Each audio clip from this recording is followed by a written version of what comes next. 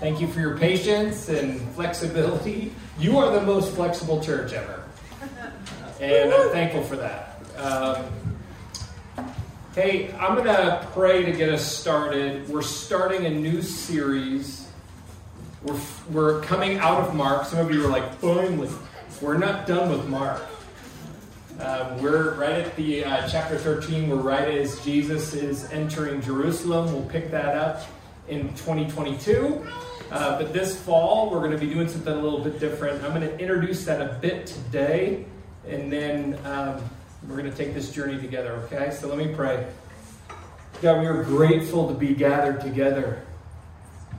Because being together, worshiping together, hitting a pause button on our lives and our emotions and our activity, to gather, to make the intentional effort to come together, to gather, to worship in song, to worship in intellect as we listen to Scripture, as we wrestle it out in our own hearts and lives. This is why we gather. We gather to encourage each other, to pray for each other. And so, God, show us the way forward this morning as we enter this passage. We pray these things in the name of your Son, Jesus. Amen. Okay. Jaden read James. The letter of James. James, many scholars believe, is the brother of Jesus. And James is writing this letter. If you've spent any time in the book of James, the letter, James is writing it to a whole group of people who are not in their home, who have been scattered, who have been pushed out, who have fled. And this letter is about the late 60s AD, and it's, when you think about what's going on in Jerusalem, there's a lot of turmoil, there's a lot of angst, there's a lot of fighting and violence. The Roman occupation is actually getting uglier as some of the Jewish people are revolting. And James is writing this to everybody who's been scattered. So it's been copied, and scribes are sending it out to everybody to hear. They're no longer together as a church. And this is becoming a point where obedience is difficult, and it's not comfortable, and it's not easy. And some of the people are actually thinking it might be easier to shed the label of follower of the way, which is what they called themselves, and to just go back to being Jewish. And so what we're going to do is we're going to actually do a little quick word study a little bit through this passage. And my prayer is this kind of sets us up for where we're going. Uh-oh. Come get it, Levi. See, this is what happens when you got cute kids. They just dominate because they're cute. So let's start. Let's go verse by verse. This won't be too long because we're outside and there's kids amongst us. You're like, yeah, famous last words. Dan's probably thinking to himself, this is going to take forever. You got to go? Okay. Let's start. James, a servant of God and of the Lord Jesus Christ, to the 12 tribes scattered among the nations, greetings. Verse 2, consider it pure joy. That word consider is the Greek word that means to actually mathematically count up and measure the joy. Count up and measure the calculation of the trials you are facing. We'll get into that here in a second. To measure those trials as joy, which is kind of a foreign concept to us. And the idea here is if and when you begin to value what God values, you will begin to realize that the trials that you face, that I face in life, are actually a net value to us and not a net loss. And that's the language here, that considerate part.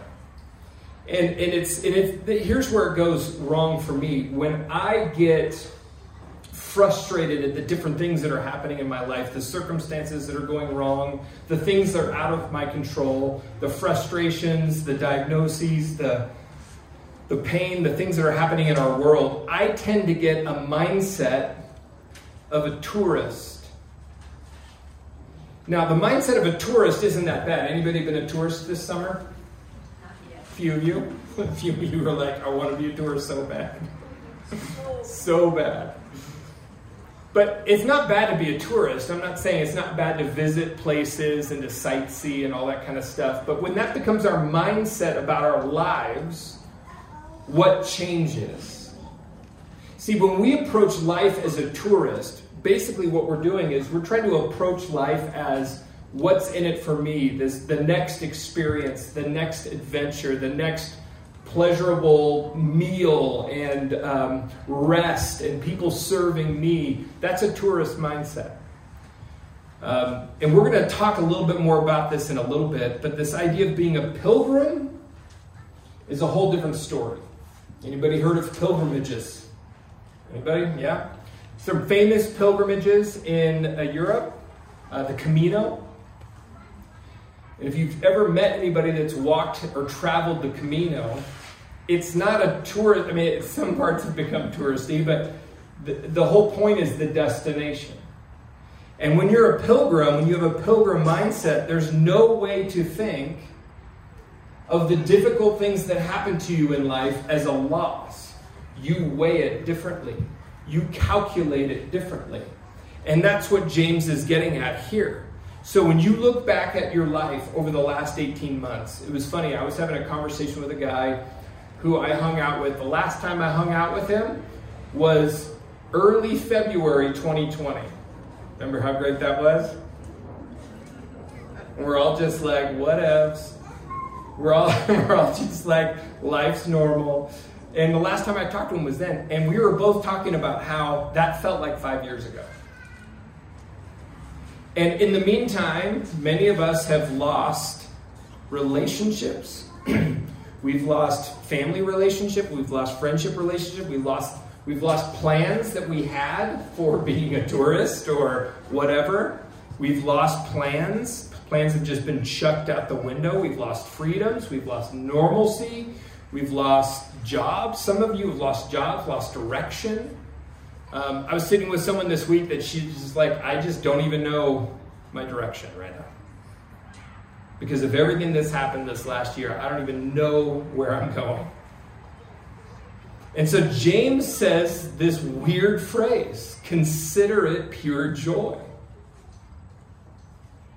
And the word pure here in Greek it means there's no mixture. It's actual pure, perfect.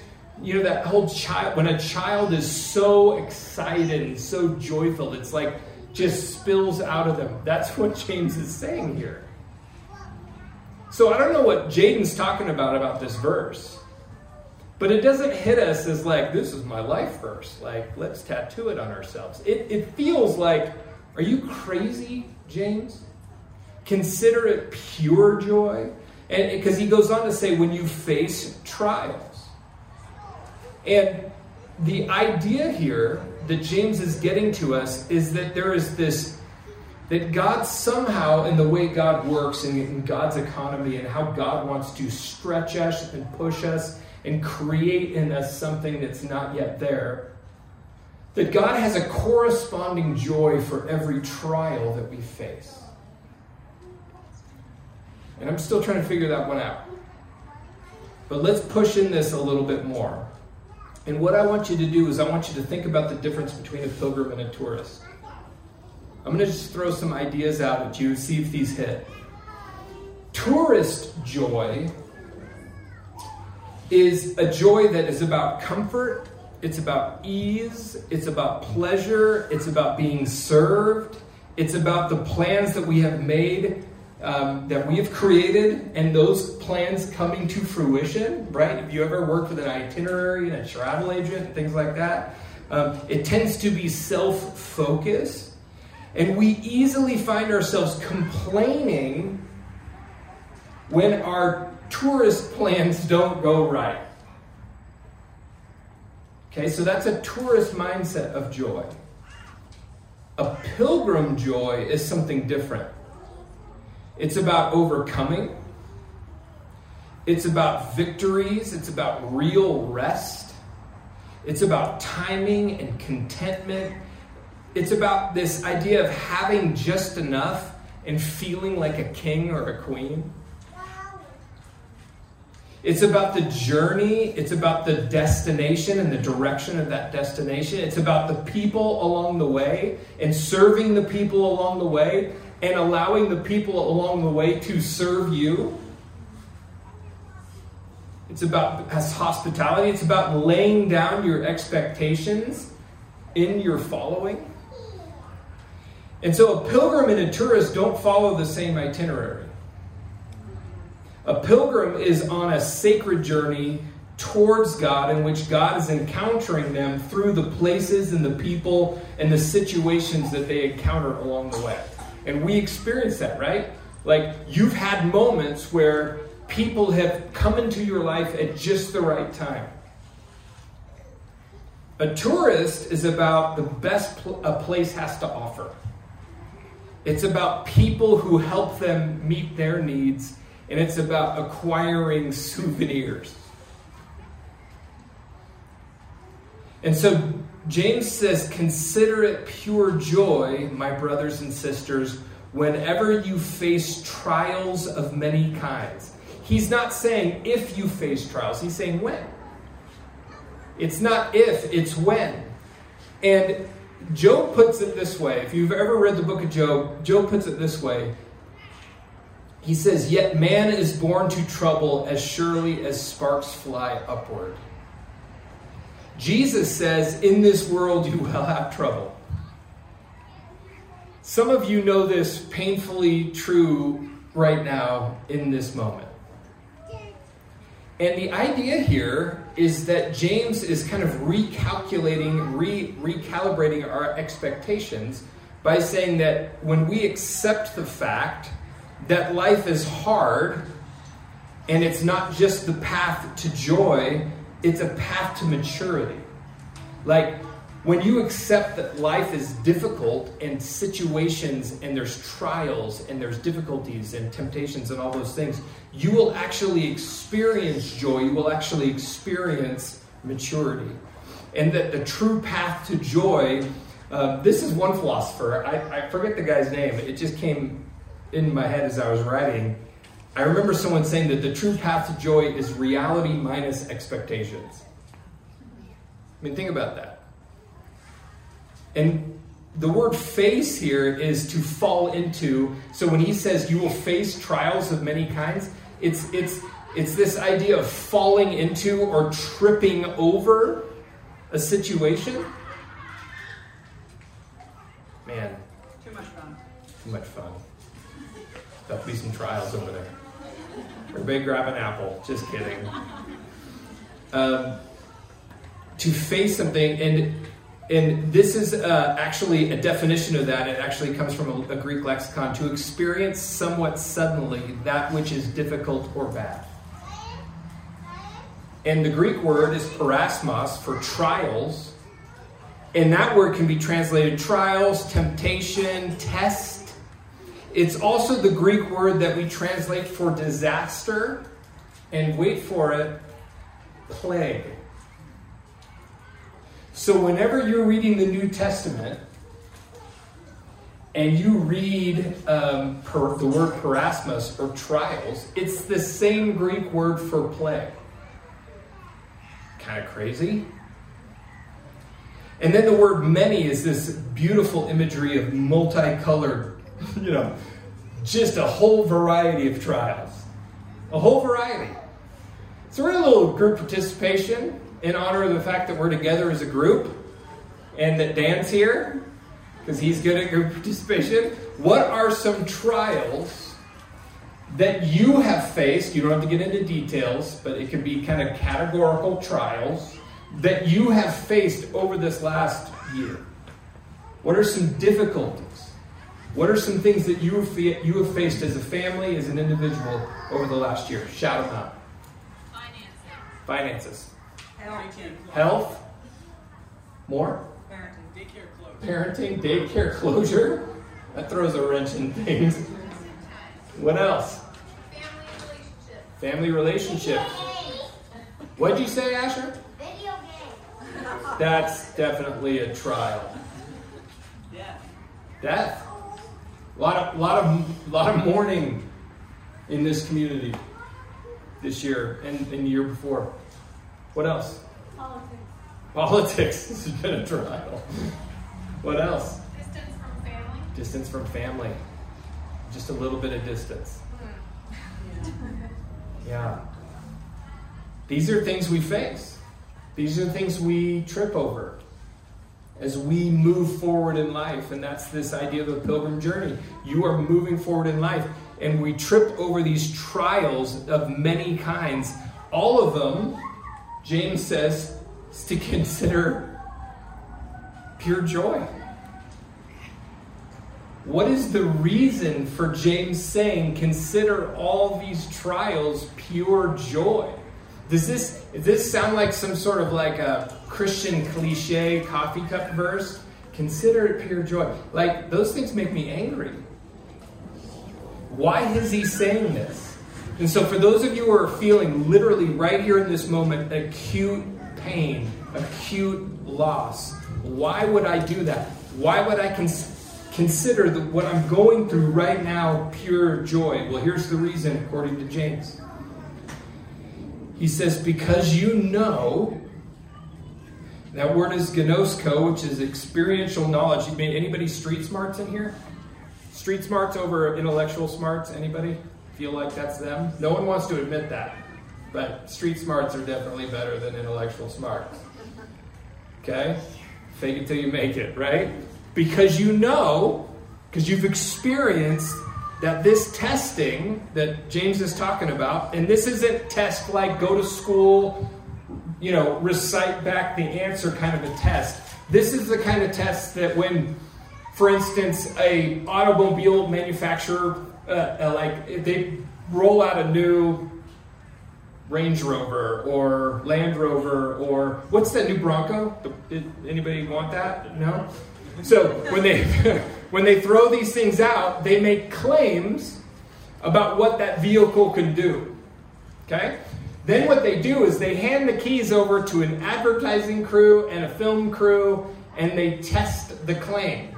And they take that thing up a mountain and through a river and roll it over and do all this stuff to test the claim. And basically what that means is, does this vehicle actually have the ability to make the ability to do what the Creator made it for?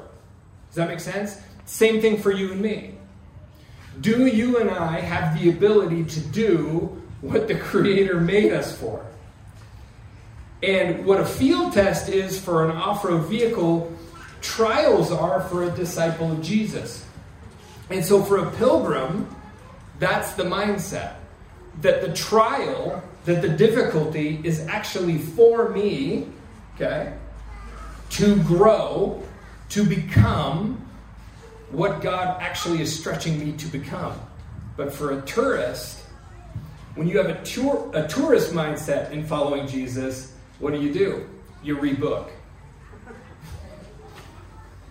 You complain. You blame. Tourists plan to avoid pain, to avoid layovers, to avoid rough parts of town, to avoid frustration. And so what he says is, you know that the testing of your faith, okay, produces perseverance. And so the word faith is not belief. Those are two different words. Belief is having to do with trust and reliance on God. Faith actually is the Greek word pistos, which is actually how long can we hold on to that trust and reliance on God through trials. Okay? Faith in God is faithfulness to God no matter what comes. And so the question is, here's the big question this morning. You're like, finally. Do we trust Jesus enough to stay faithful as a pilgrim and not to revert to being a tourist? Do we trust it? Because here's what it produces. It produces perseverance. Perseverance is the Greek word hypomone. Can you say hypomone? I know you're like, word studies are boring. Too bad. Different versions of this in different versions of the Bible, whether it's translations, ESV, NLT, whatever. Perseverance, endurance, steadfastness. One lexicon puts it, the capacity to continue to bear up under difficult circumstances. And it's this idea of staying and remaining when you are under pressure, to live and love when circumstances are against you. It's this idea of living with hope. And hope is a tricky thing because people throw it around like it's no big deal, but it's a big deal. It's actually the expectation of coming good based on the promises of God. And so when a pilgrim goes on a journey, a pilgrim goes towards something, and as a follower of Jesus, we are moving towards something, and that is hope. And it's this idea of living well in the here and now, no matter what the circumstances. And you and I are all drawn to these stories, right? Of people who are going through tremendous hardship, and yet they're living well, and they're loving well, and they're like, their pain is being transformed as they persevere through it. And it's actually motivating and pulling people in, right? You've seen these stories. You've heard these stories. You're probably living with someone in this story. It's this idea of keep going. And then James says, let perseverance finish its work. And I love how Eugene Peterson, he translates this in the Message, don't try and get out of anything prematurely. Don't try to get out of it prematurely. You guys, we live in a tourist culture. Everything around us is trying to get us to get out of difficult things prematurely. Hard relationship, cut them off. You know? Hard week, Netflix. We don't live in the hard. And then he goes on to say, let perseverance finish its work so that you may be mature and complete, not lacking anything. God doesn't want you to lack anything. He wants to do things in us that actually stretch us and grow us and form new muscles in us to become the kind of people that he wants us to be. The wild thing is that word finish is the verb form, and mature is the noun form of the same word. And that same word is telos in Greek. And so if you've studied philosophy at all, you know what teleology is. It's the end goal of something or someone, right? And so the telos is maturity, and that maturity for us, for you and I, is Christ-likeness. Or if you come from the Eastern Orthodox tradition, it's this idea of theosis, which is godliness, godlikeness, and the point in which a follower of Jesus shows up in life more and more as one whose inner life is about God and love and sacrifice and just laying down their life for somebody else. That behavior begins to line up with who God is. That's the goal. That's the telos. That's maturity, and that's the completeness. And so here's where we land the plane this morning.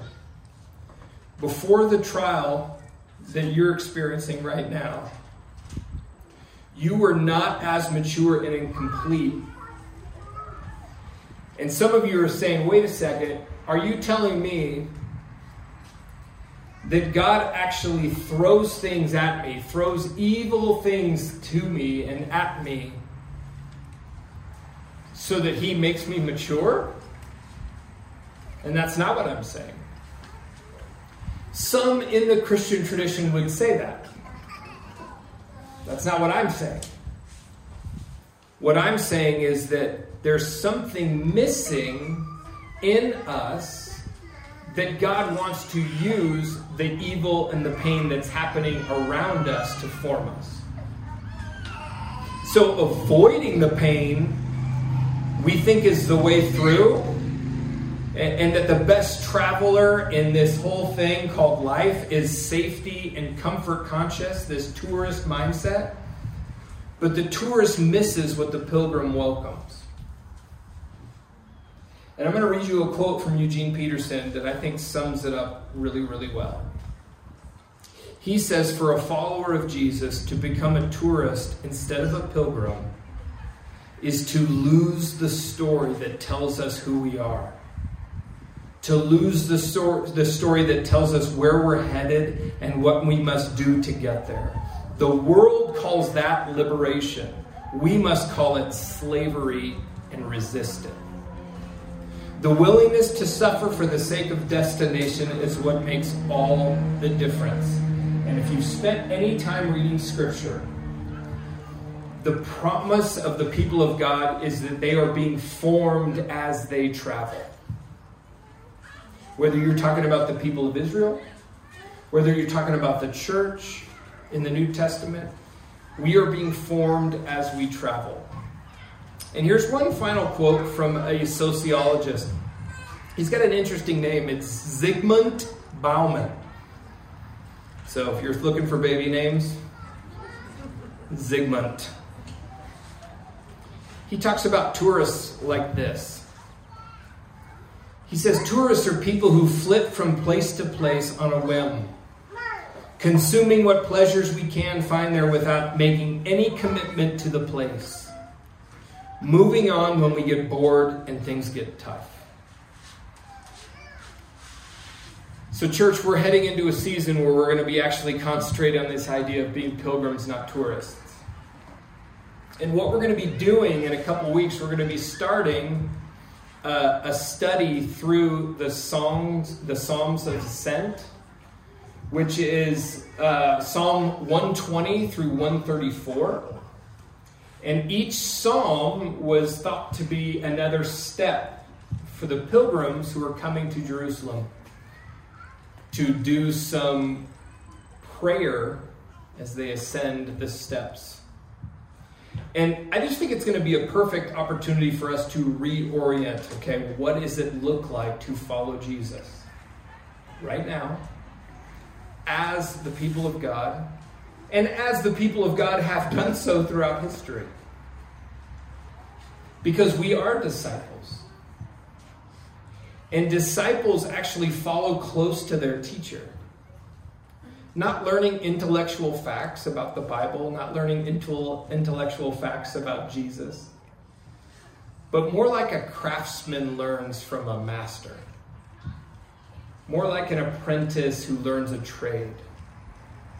And we're actually called to that journey. And I want you to pair that image of being a disciple with what it looks like to be a pilgrim. Because pilgrims have a uniqueness to themselves.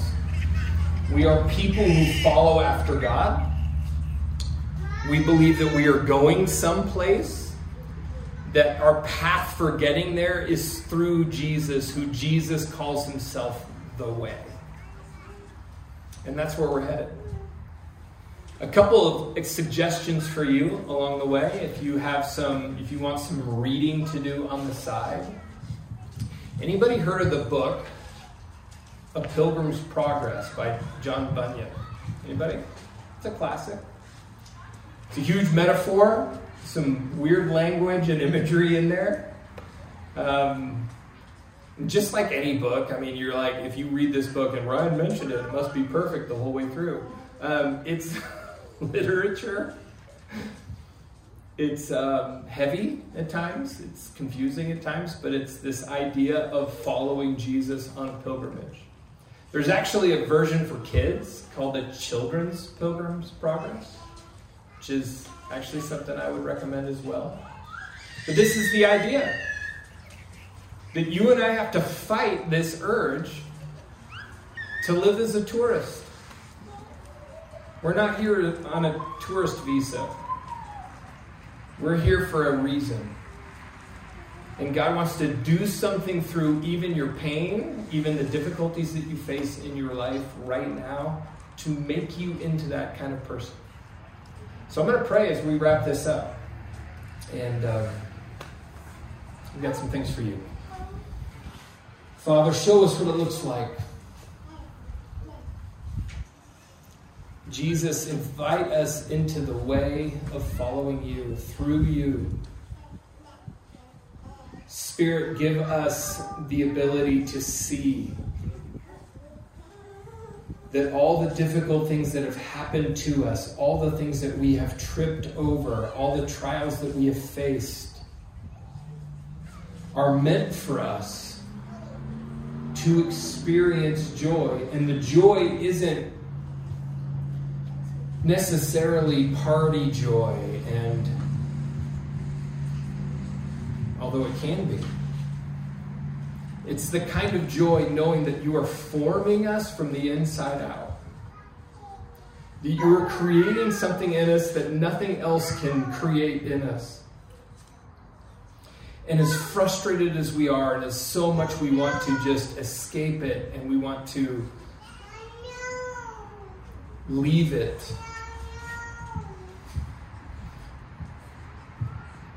that you want to change us. That you are forming us as a community right now in the midst of our homelessness into the kind of people that you want us to be. And as hard as that is, as we're in this space, we're in this threshold moment, we're in this liminal space where it's something in us that wants to get out of it as soon as possible, you are holding us here and transforming us. God, we trust you. We believe in you. And together we're going to link arms and do our best and have faithfulness to stay close. We pray these things in your name. Amen.